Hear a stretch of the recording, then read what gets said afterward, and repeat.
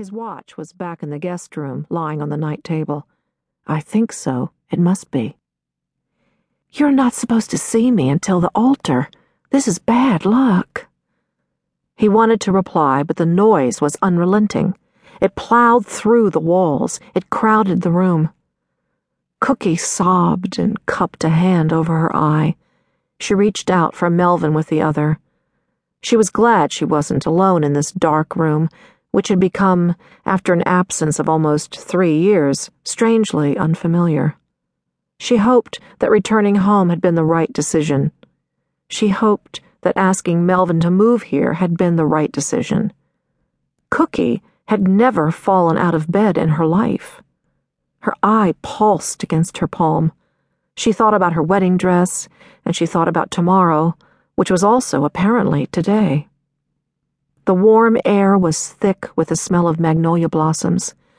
Cookie shuddered.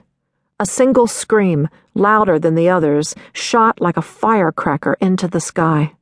Her body unlatched, like a young girl's diary sprung open by a pin.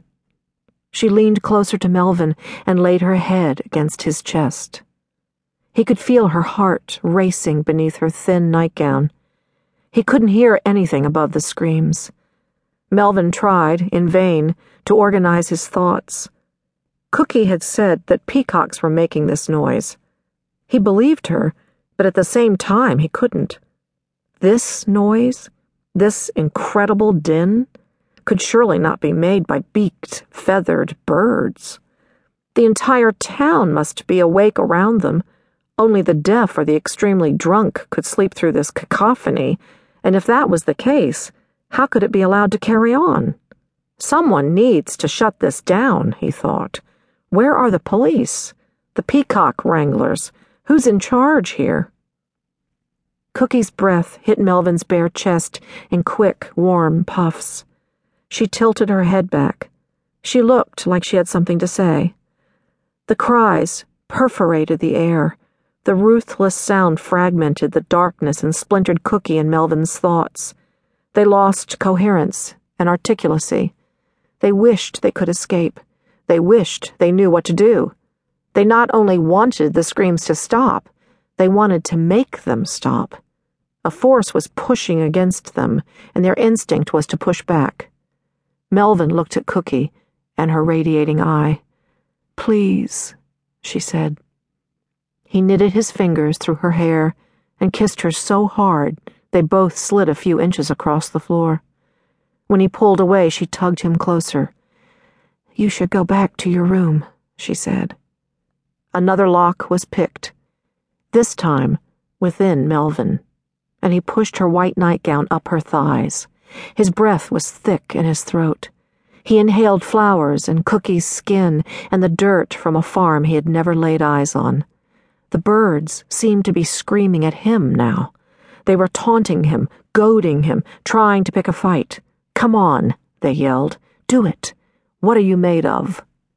Melvin's hands swept up and down Cookie's back. He wanted to leave himself and crawl into her. He wanted to block the screams out. He wanted to hurt Cookie with kisses. He felt dizzy and somehow, somewhere, wounded. He pulled on Cookie and she pulled back. They scrambled against each other. It seemed conceivable to both of them, in the darkness, that this noise and this night might never end. "My parents," she whispered. "They won't hear. No one can hear anything." Cookie's fingertip traced a figure 8 against his shoulder. "It is technically our wedding day," she said, as much to herself as anyone. The skin around her right eye tinted purple on its way to every color in the rainbow. Melvin tugged her nightgown over her head. She didn't know where to put her hands. The man and the woman, intertwined, shimmied to their feet and fell onto the bed. "Why won't they just be quiet?" Cookie said, and was surprised by how loud and unattractive her voice sounded. This had not been her plan, and she was a young woman who lived by plans. If she did this, no. As she did this, because it was happening. His lips were pressing her bruise, and she was crying out in a confused medley of pain and pleasure. Who would that make her be?